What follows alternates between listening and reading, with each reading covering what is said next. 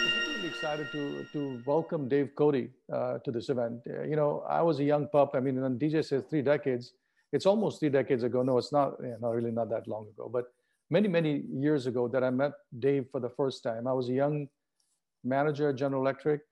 Dave was the CEO of GE Appliances back then in Louisville, Kentucky, and he had a really phenomenal reputation. He was an executor power supreme. He got things done. He was an incredibly analytical and insightful leader. And, honestly, he could be a bit intimidating at times. And so I kind of filed that away in the back of my head. And I've followed his career since then, right? He went to TRW for a couple of years before he split the company up. And then really 2002, he joined Honeywell as CEO. And that journey has been really phenomenal. And I'm sure Dave will share some of this information in the next few minutes. But over the course of his tenure as CEO, 16 years tenure, he basically, the shareholder returns, total shareholder returns were about 8x from the time he took over the company. Compared to the S&P 500, he outstripped the Honeywell performance outstripped the S&P 500 by about, I think, 400 basis points, which is 400%, which is remarkable, right? And so there was some fundamental outperformance. But what stuck in my mind, honestly, is something that, dating myself again, going back to the Great Recession in 2008, 2009, as some of you may remember, it was a pretty difficult period in the globally, not just in the US. And all of us were panicking. I was a CEO of a small company, and we were panicking about what to do in this recession. And then you started watching the reports coming out of Honeywell where there weren't these mass layoffs you were seeing in lots of different places. There was these very interesting furloughs. There were some interesting sacrifices collectively the company made. And over time, as you watched what happened in Honeywell, it was very clear that the path Dave and the leadership team there took really stood them in good stead coming out of the recession. And really, if you go back and read this book, Winning Now, Winning Later, which we will be sharing with the attendees on this call, there's some fascinating lessons out there. So that's been kind of in my mind ever since the pandemic started. And so I've been wanting to bring Dave onto this forum for a long time. So without further ado, I'm really excited to welcome Dave and have him really kind of jump in and tell a story. The way the format's going to work is I want Dave to give a little bit of introduction beyond what I just shared. And then I have a series of questions I'm going to ask Dave. There's a couple of questions I've gotten from the audience, and we'll open up to the audience as well as you go along. So without further ado, Dave, over to you.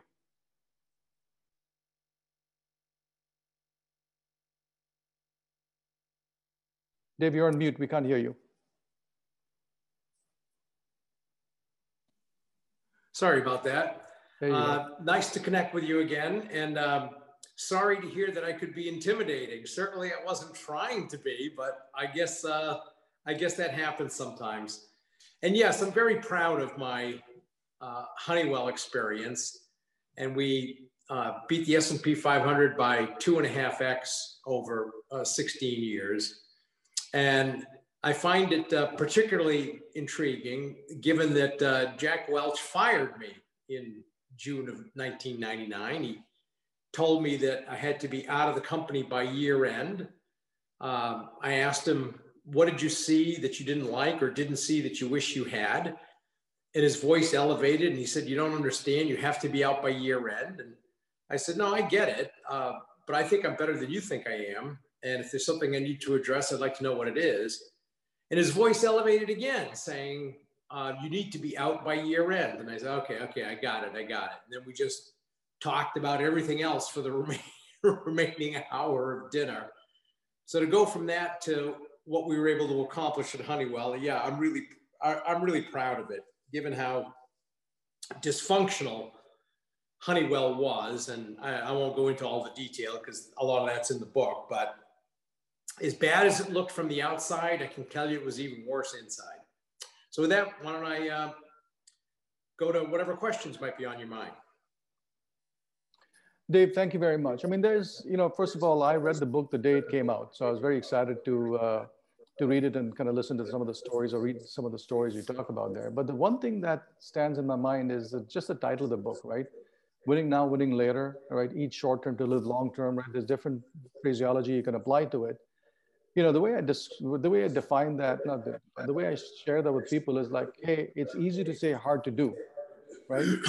So as you think about the people on this call, they're operating managers, they're leaders, they're investors, what is the advice you give them on balancing the short and long term, right? Because there's some things you have to do now today that allow you to survive and thrive for the future. So what advice can you share with the folks? Well, it'd probably be helpful to back up to a fundamental principle that we ran Honeywell with, and that I first discovered on my own like 30 years ago. And I refer to it as accomplishing two seemingly conflicting things at the same time. And I used to refer to it as my any ninny theory, as in any ninny could do just one thing. Success came from being able to accomplish both of the seemingly conflicting things. The way I ran across it is I was given responsibility for an inventory reduction task force.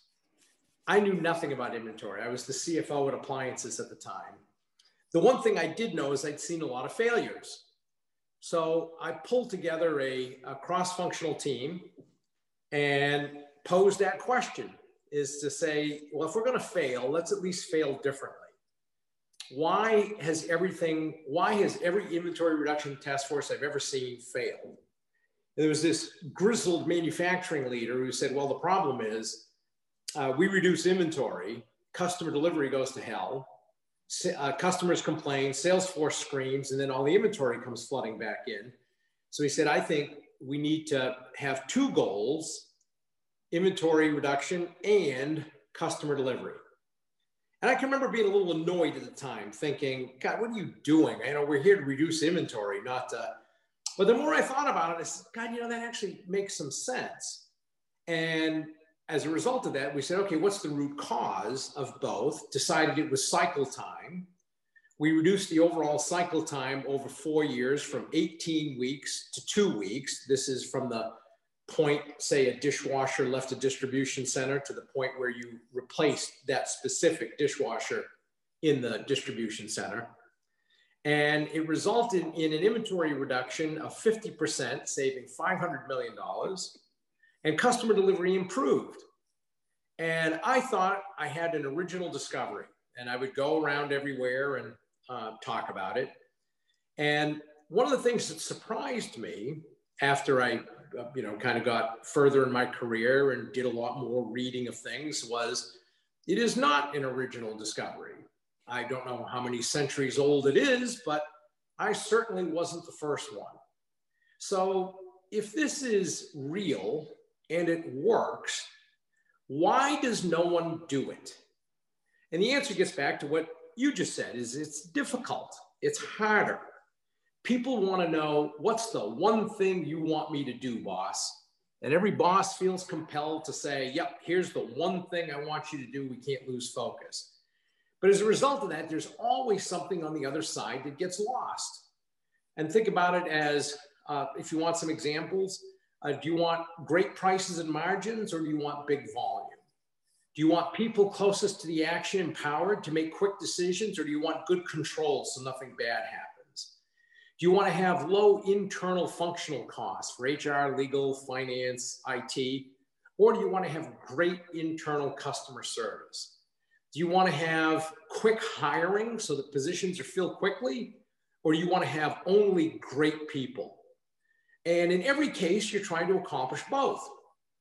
Well, that same thing is true of short-term, long-term. And there's a tendency for CEOs and leaders to say, what's the one thing?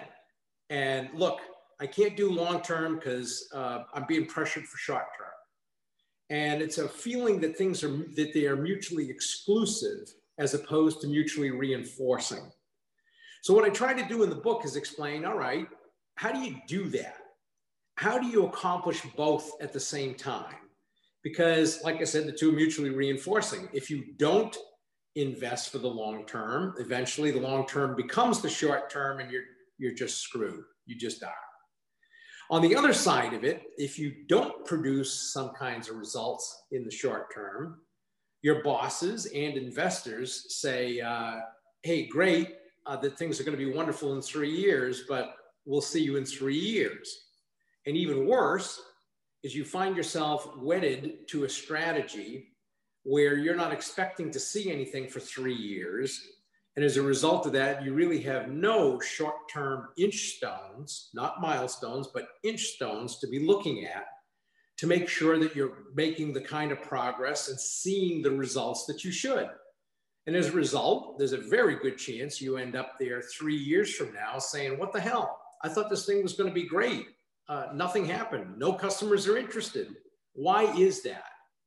So that's why I wrote the book. I was getting very frustrated reading all the short-termism articles, making it sound like it's mutually exclusive.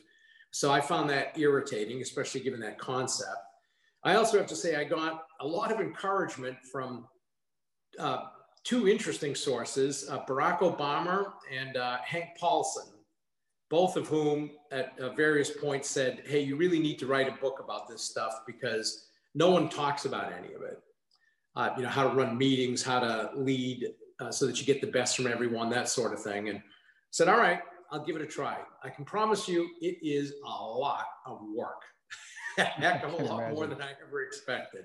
I can imagine. I can imagine. It's interesting when I listen to what you were just saying. You know, those of you who, those are the people on this phone and otherwise who know me. Every time somebody asks a question, like just like the ones you pose, right? Do you do this versus that? And my answer to them always is yes, right? Because it's like, you know, it's you can't do one or the other. You have exactly. to do yes to both. So the hard part is managing this thing. You know, but exactly, because that's what causes you to look for the root cause. Correct. Instead of just addressing symptoms, then you start to look to the root cause to figure out how do I address whatever the root cause is of all this to make both better. That's right. That's right. But, you know, to go along with that, there's something you said a little while ago when you talked about 3 years from now, your boss will look back or somebody look back 3 years from now. And I hate to put things this way, but there was a phrase in the former employer that you and I worked for, where sometimes people in leadership positions would say things like, it's the next guy's problem, right? Kicking the can down the road, right? I mean, I heard that phrase back in the mid-90s when I was there, you know, at that company that I will not mention. But the whole next guy's problem is kind of endemic to this short versus long term, right? People want to kind of look good today and leave all the dirty work for somebody tomorrow. And I think that's the challenge. I think sometimes I see, you know, it's hard to manage. And as a CEO, that's got to be hard because you're sitting atop this entire company, in your case, a $30-40 billion company with all these different divisions, trying to kind of make sure people don't make those mistakes because, you know, you don't want that to happen. The next guy's problem, right? Yeah, actually, that was going back to that old company. That was one of the things I disliked culturally. The other thing I disliked was that when you went in a new job, like 90% of your effort was pointing out how the previous guy was an idiot and had the wrong strategy and everything was wrong. And both of those I felt were just wrong because I could see that I was doing something in a position, getting things set so that long-term it would be better. And the new guy would come in and despite the success I'd had, kind of point to things and say, God, you know, this is a mess. This is wrong. We need to stop this. And all that stuff you'd seen built was just disappeared. So yeah, we tried to address both of those in Honeywell. And certainly my, I'd say employees saw me doing it because we had 4 big legacy issues. One was supremely aggressive, unhealthy accounting. And look at it this way, is over a decade, our free cash flow conversion was 69%, meaning that for every dollar of income, there was only 69 cents of cash. In other words, a lot of bookkeeping. So there's a lot we had to address there. We had a big underfunded pension plan. Our funding was something like 78%, which required some work. We had a bunch of unrecognized asbestos liabilities from 2 different sources. And we had environmental problems that had been accumulated over 100 years, as a 100-year-old chemical company would have. And the previous strategy had been to fight it in court until you lose, then pay. And we took a different approach and said, no, we want all these things resolved. So at the same time that we took our market cap from 20 billion to 120 billion over that 16 years, we spent $10 billion addressing all those issues that I just mentioned. And as a result of that, my successor ended up with a company where he wasn't having to worry about time bombs and legacy issues, which is one of the things that we wanted to accomplish. And the nice thing about it, Darius Adamczyk, a terrific leader, and I couldn't be happier with what he's doing. And he would acknowledge that, yeah, it's nice not having to deal with all that stuff, and he can focus on just growth. So the point you're making, it has to start at the top.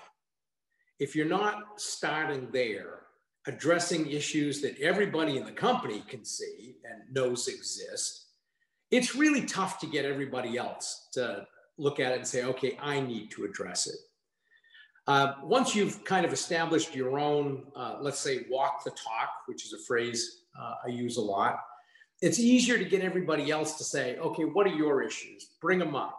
Let's make sure we address them. Every one of these businesses, we do strategic plans. What are your legacy issues, and how do we make sure we address them? And you do that, it doesn't take that long. People kind of want to talk about, hey, here's what I'm dealing with. It's biting me in the butt all the time, and I could use some help to finally get it fixed. And once they see you're doing it and that you're encouraging them speaking up, and then you actually do something about those things, they just put you in a much better spot for people thinking about, yeah, gotta fix legacy stuff so that we're ready and prepared for a terrific long term.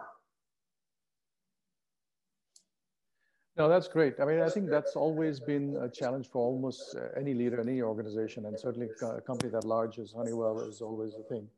Some of the questions. Well, I can also promise you, Vivek, none of my investors were cheering me on with me addressing any of those 4 items. I can imagine. I got no support from investors on that in the beginning. In their mind, it's just a drag, right? So when you think about some of the stuff you just mentioned, I'm looking down at some of the questions that have been coming in to me. There's this whole theme about what's going on now, what's happening 2020, heading into 2021. And there's an interesting statement you made in your book, Dave, and I'm sorry, I'm looking down on my phone to read it. Businesses would leave the recession in the manner they entered it, right? You referenced, I think, some economist who said this or something. And I think this is interesting, right? And the way I interpret that is, Zebra does not change its stripes just because things have changed, right? Who you were before the recession is probably going to be who you are after the recession. So if you think from that perspective, what is the advice, or what's the message you have for some of the leaders on the phone, right? On the webinar, what advice can you give them in terms of before and after, right? How should I think about it? Yeah, well, there's a lot to talk about there, and I guess I'd start with when you're listening to the media or listening to economists. I like to say that with those folks, futurists, they don't need to be right. They just need you to listen to them. So you have to really think for yourself. And I talk a lot about the need for independent thinking and how independent thinking is a lot more rare than being smart.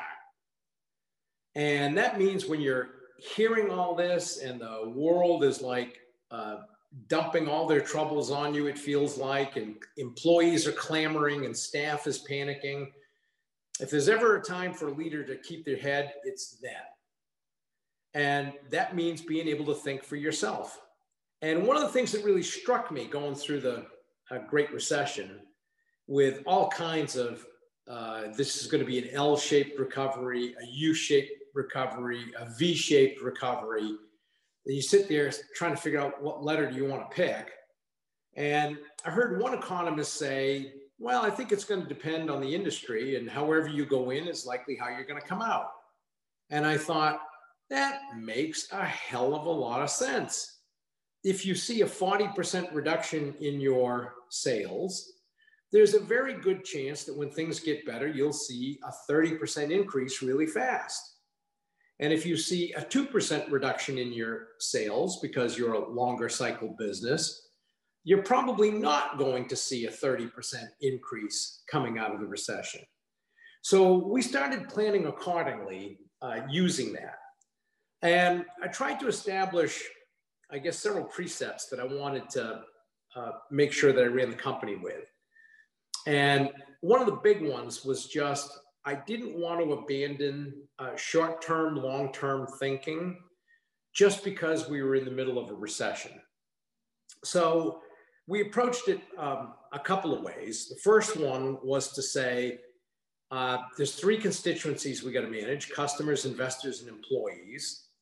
Of those three, we have to focus on customers first, whether it's the investments we've promised to make, delivery, quality, whatever it is, because if we don't do a great job for customers, both employees and investors are going to lose. Then we looked at it and said, okay, when it comes to how we think about the recession, do I believe this is an L-shaped recovery? And the answer was no. I didn't think this was a forever kind of thing, because even the Great Depression ended, and it could have ended sooner, except that we didn't do the things that we should have back then. So I decided to kind of go with what that economist had said and said, all right, if that's the case, then I need to be thinking about both labor and suppliers in a way that allows me to be able to respond to a V-shaped recovery in any of those businesses where it's going to exist. And that's why we went with furloughs instead of layoffs, because layoffs in a recession, I just couldn't make sense of it. And you look at it and say, okay, so you lay off 5,000 people. You basically, between Warnack, severance, just processing, takes you 6 months before they're all gone. So takes you pay them 6 months to do nothing. Then, so 6 months of savings to get that money back. And then a 6-month return where you say, okay, now this is money that I received. In which case the recovery's already begun. And now you're having to hire a bunch of people again. And you're not necessarily, I'd say oftentimes, not going to get those same people back.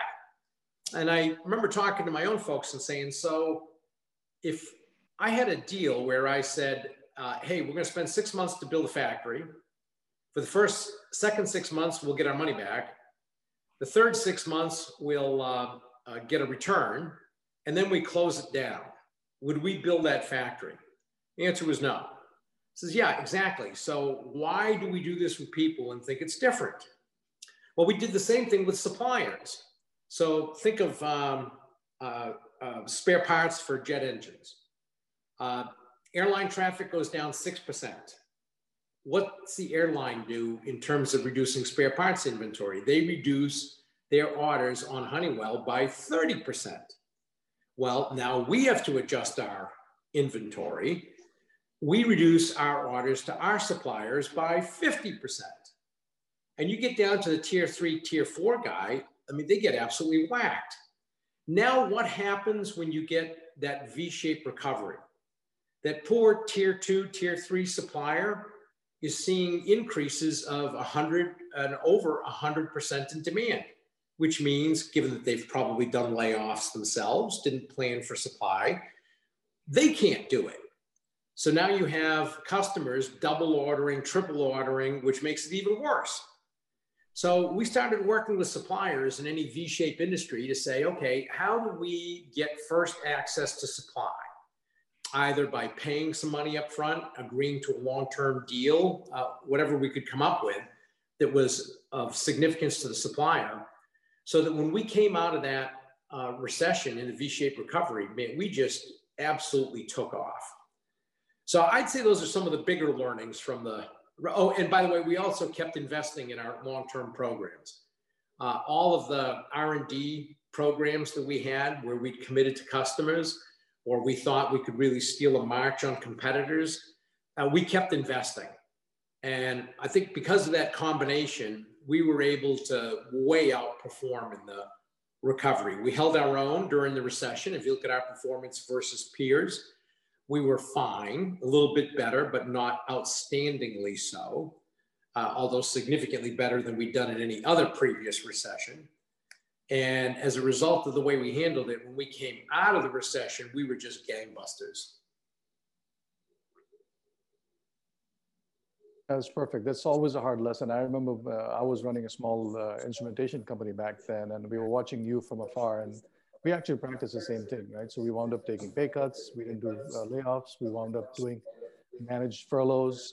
We had a European operation, as some of my European colleagues on the phone right now know, this whole notion of short work, I think is what it's called in Europe. That went into effect, and we were able to keep everybody, and we came out really fast out of the recessions. Yep. These sound like simple things to do, but you have to have intestinal fortitude to kind of not do what everybody's doing back then.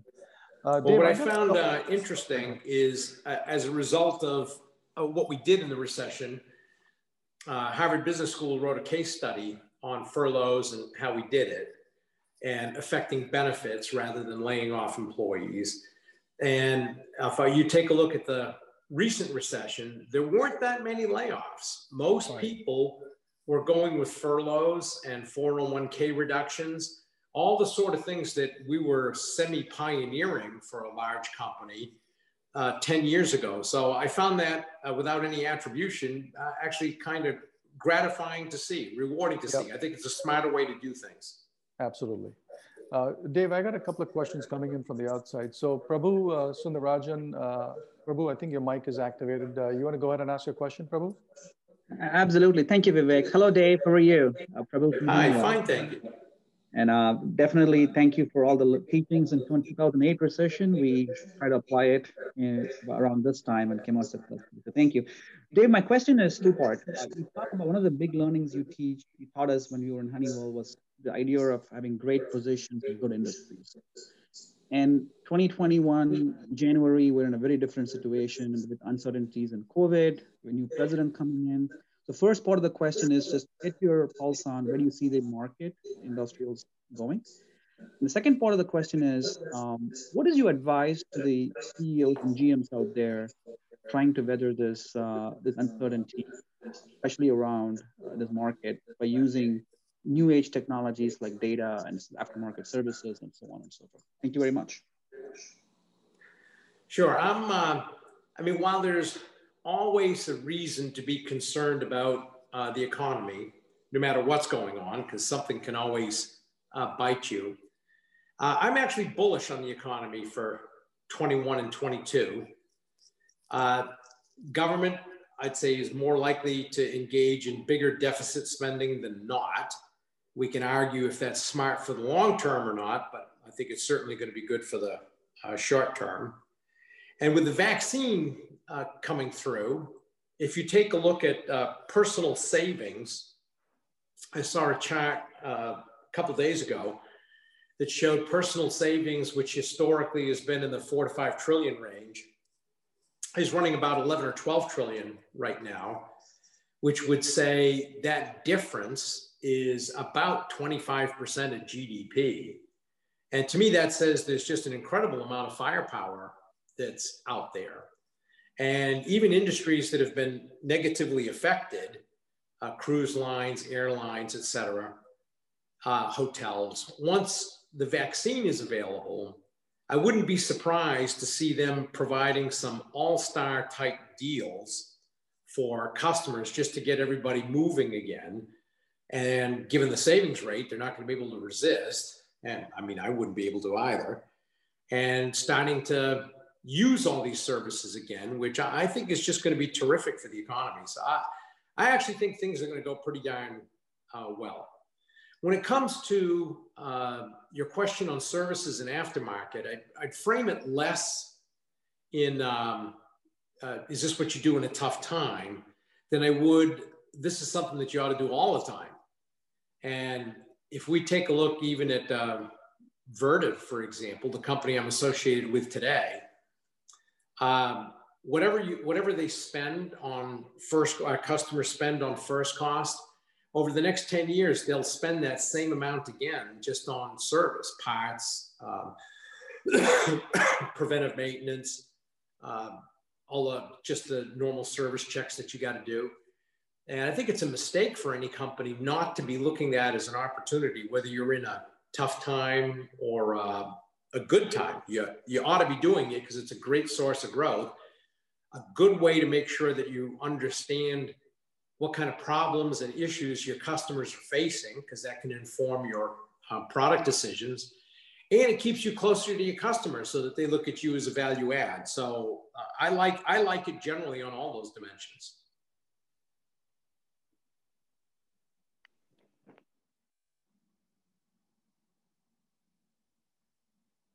Sorry, can you hear me? No, I can now. Okay, great. I guess the other question I have for you guys, actually, if you don't mind, I'm a little confused as to why. I'm going to stop sharing for a second here. I got some audio, video difficulties. I think the question, the other question that's coming to me on this topic, Dave, on the 2021 topic is, in the context of thinking about the changes that are happening out here, do you, as from the Vertiv look, from your Vertiv position, or just being around the industry folks, are you seeing trends and themes that are going to be big going forward, or is it just something that is just the recovery is going to take some things? Are there other technologies, are there changes that are happening that are going to be interesting to watch going forward? I wouldn't say I see any new trends or technologies that are being kicked off because of the COVID recession. I would say you're going to see industrials were already recovering, and you'll see that continue to occur 21, 22 and on. The big dynamic or trend that was already going on and is just going to keep accelerating is the increasing connection to digital to physical. And I often said that this was going to be more difficult for companies than what had historically been a digital to digital experience. And you think about, okay, your iPhone connecting to a website somewhere. If it doesn't work, or there's a bug in it for a couple of weeks, or a patch has to be sent, it's irritating, but no one cares all that much. And as we start to get onto the industrial side, the digital to physical transition or management, hugely different, because stuff has to work. And that's a trend that I think is going to continue. The industrial internet is real. I'm a big believer in it. As you know, we positioned Honeywell that way. And of our 23,000 engineers, about 50% of them were software engineers as we started to progress over that 16 years. And my successor, Darius Adamchuk, has accelerated that. So that's something that just keeps on going, and figuring out how do you use software to make your product or service that much more valuable, easier to use for your customers is going to just keep accelerating. You know, I got a couple more questions coming in. Instead of me reading them out, why don't I just call on a couple of people? The question from Leo Stevens, are you still on the phone? Maybe you can activate Leo's mic, DJ, and also Carlos had a question. So while we get DJ and for DJ to activate their mics, the question I would have for you is in the context of performance culture, right? And that'll give some time for us to get Leo and Carlos on the phone. In terms of performance culture, again, it's one of those things which is easy to say, hard to do, Dave, right? How do you kind of make that happen in the context of some of the changes going on and get people along? Yeah, it's really kind of interesting, because just like you don't run into any company that ever says, no, we don't care about customers, customer service really doesn't matter to us. You never run into a company that says, no, we're not really a performance-based culture. We don't really care. So everybody says the same stuff. Why is it so different, though, as you go from company to company? Customer service, obviously, even though everybody knows and will say it's important, they certainly don't act that way, and their customers don't feel that way. And the same thing is true when it comes to a performance culture. Everybody says, yes, we're performance oriented, but they don't act that way. So I'm a big believer in, I always say it's two things, people and process. So the first thing that you got to have is people who act that way, including the leader. And the thing that I always point to there is hunger. And I was oftentimes asked by investors, hey, what's the thing that's going to possibly throw Honeywell off track here? And what they were looking for me to do was pick an industry or a macro trend or a country. And I never did that. I always said, if we ever lose our hunger, and that starts with me. And if I ever lose my hunger, then I need to leave the job, because you have to wake up every day wanting to beat your peers. You just do. And you need to make sure that you act that way, that you demand that kind of performance, and that you hire people who can do that. And that the organization sees you rewarding people who do deliver and do it in the right way. And that people who don't get penalized in some way, and they have to see it. And I always took issue with people who would say, praise publicly, criticize privately. And, you know, that sounds really nice, touchy-feely, HRE, new agey, all those kind of things that you like to put on it. But while you may feel better about yourself as a leader, and maybe the person who was criticized feels better that it was done privately, the fact is you've got a bunch of people who were in that meeting with you who saw somebody not performing or not delivering, and they don't see anything coming of it. So what lesson do they learn from it?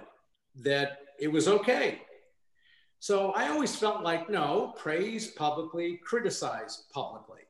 Doesn't mean you need to be a twit about it and make somebody feel small or minimized or worthless as part of it. You don't need to be nasty, but it needs to be very clear to that leader and their entire team that no, this performance is substandard, not acceptable. And if they don't do their job, then you're going to have to do yours.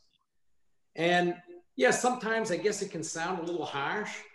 Once you've done it for a while and you do it in the right way, again, not minimizing people, it's not that difficult. And people don't walk away feeling like complete schlubs. They understand they got to deliver. Yeah, no, that's always a hard part. People don't get how hard doing that, public-private, public-public thing is. Now that we got Leo's mic on, Leo, go ahead with your question. Instead of reading what you sent me, maybe you can just ask Dave the question. Sure, thank you, David. Appreciate the comments. They're very, very enlightening. My basic question, and again, several people on this call, I'm getting a lot of feedback. I hope you guys aren't slow down for a second. Go ahead. As an executive at the C level or the EVP level, we've been through the 2008 recession. We're now going through the pandemic. What do you feel are the key skill sets that senior leaders should have and be focusing on based on your learnings over the time of the industry? And for example, I'm thinking just recently I was reading where France shut down for 2 weeks and China for a week, and Ford had to stop production for 10 days because a certain microchip was unavailable. So my thought was, senior leaders at Ford should have caught that and been aware. So I guess from your viewpoint, what are the skill sets or the mindsets? And I love your idea, by the way, of free thinking or thinking for yourself. So something along those lines. Hey, Dave, I muted you, so you may have to unmute yourself. Go ahead. First of all, I like the support for independent thinking, because I really do think that's one of the things that's generally missing. It is kind of interesting with every recession is it seems like every leader can't wait to say, yeah, this recession is totally different than anything we've ever run into. And I would say that's 20% true, 80% not true. And it's always going to involve the same thing. You're going to have to do something about doing the best, like I said, for your customers and figure out where the pain goes for investors and employees. How do you manage labor and material? Those things are the same and they don't change. And yes, I would argue every recession is different. Your recession is different when planes fly into a building, when it's caused financially, when it's caused by a healthcare crisis. But if you look at all of it, 80% of what you have to do is the same. The one thing that was really different, I'd say, in this recession, and I saw it happen with Vertiv all the time, was the footwork that you had to go through to try to keep plants open, really because of the total discombobulation of government at the local, state, or province and country level. And it seemed like no matter what country we were in, some mayor could decide that they were going to take a hard tack despite what anybody said. And all of a sudden, our guys were having to figure out what the heck to do to be able to get product to customers. And that was one that's difficult to plan for because it's so arbitrary. And government, I'd say, was generally pretty arbitrary in terms of how they approach things this time through. Hopefully there'll be a lot of lessons learned there, but they certainly didn't learn them during the course of this pandemic. So that sort of thing did require a lot of adroit footwork. And I mean, I saw it happen in Vertiv. Our guys did a tremendous job. And I can't say I was even always aware of everything they were going through, but all of a sudden you'd be getting phone calls of, hey, do you know anybody that we could reach out to in India or Mexico or China or in Illinois? It was just nuts. And that's one hopefully we don't have to repeat. And no amount of independent thinking could have predicted any of that. You just had to say, all right, I just have to be really adroit in my footwork here if I'm going to make this thing work. Excellent, thank you. We got a couple more questions in the Q&A panel. I'm going to, Carlos, I think your mic's on, if you want to go ahead and ask a question to David. Or did you have to step away? Carlos, you still there? Let me see if you can hear me now. Yeah, we can. Yes, go ahead. Yep. Okay. Oh, fantastic. So great session, David. Thank you for the time today. You know, one question. Can you hear me okay, by the way? Yes, yes. Okay, great. Yeah, one question I have, as a former G exec and now with Baker Hughes, we're constantly trying to develop our people into bigger and bigger independent thinking and self-sufficient leaders.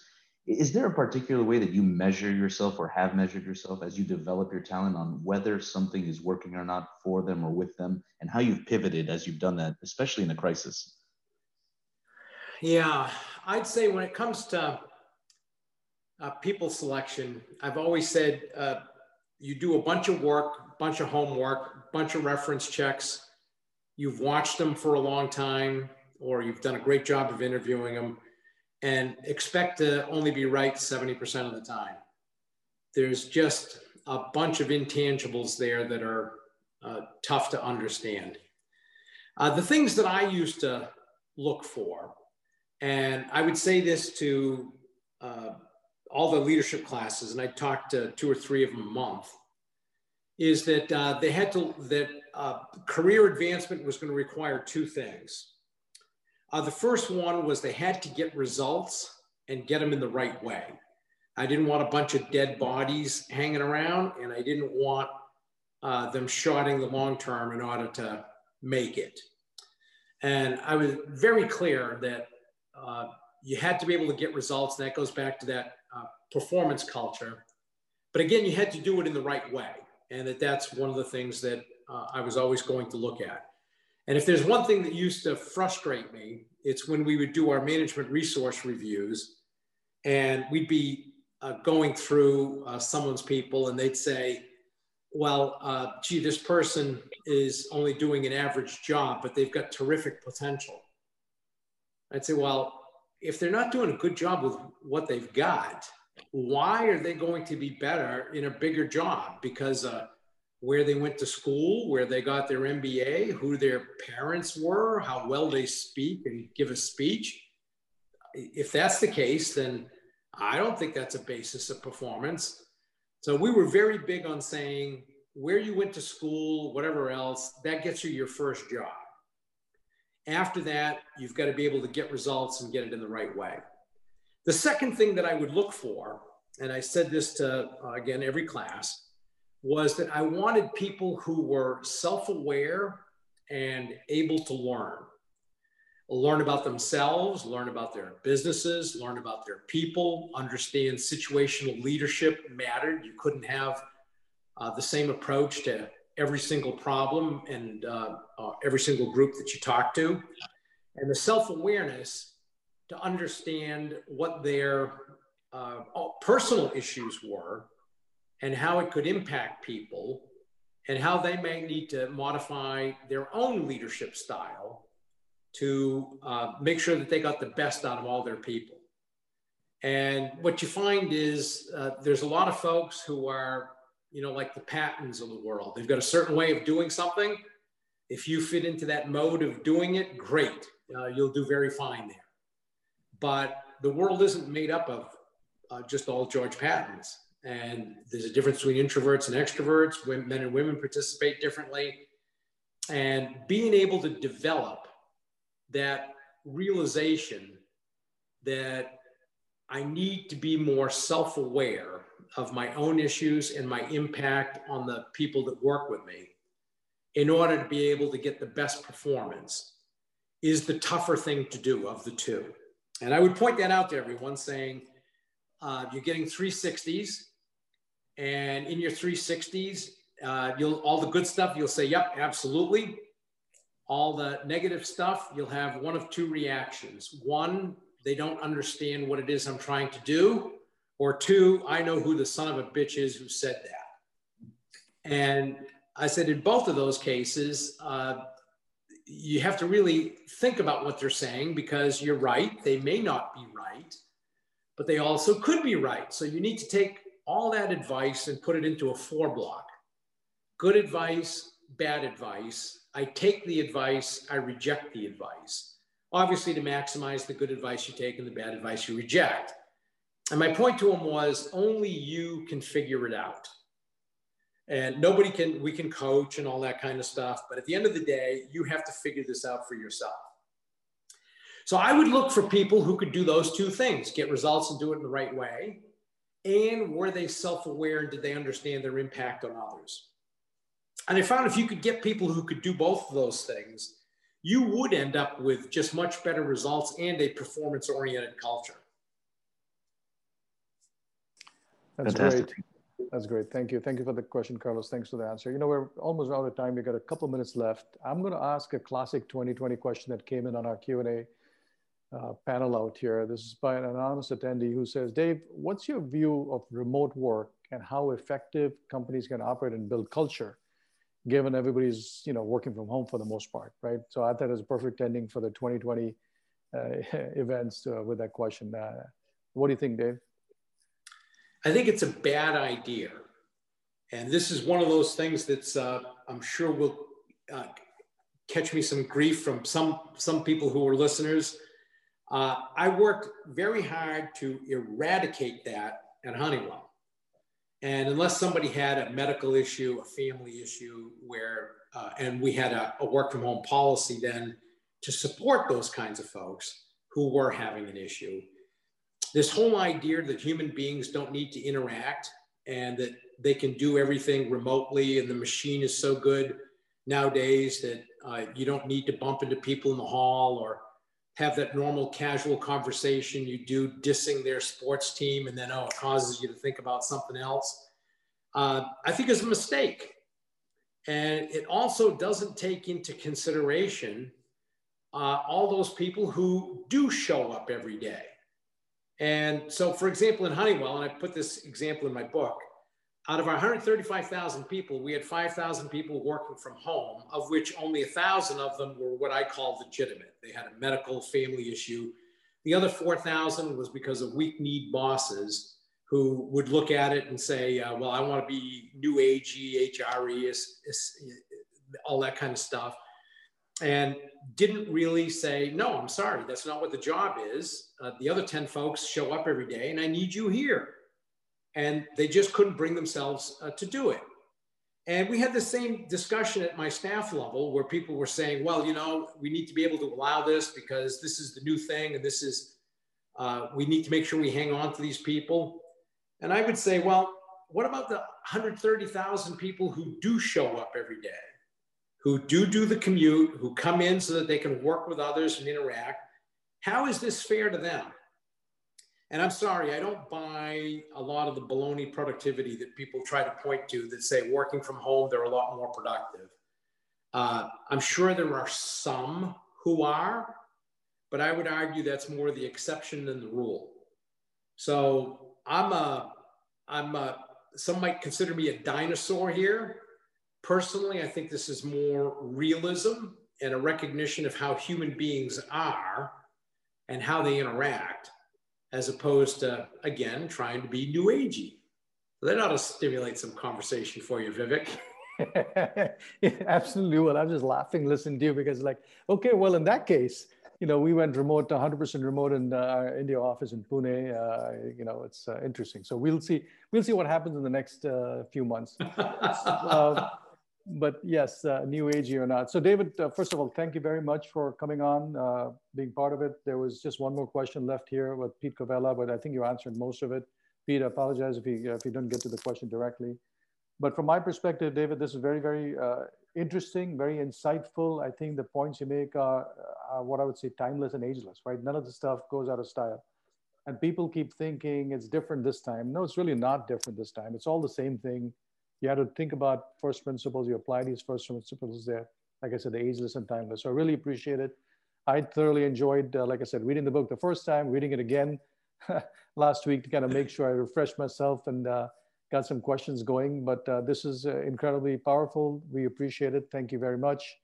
And you're welcome to stay online and listen to Adrian and Hans and Scott. But we'll be ready to move on to Adrian now. So again, Dave, from everybody in this community, thank you so much. Well, you're very kind, Vivek, and hopefully it was interesting for everybody who was listening, and whether they agree or disagree, hopefully they'll talk about it.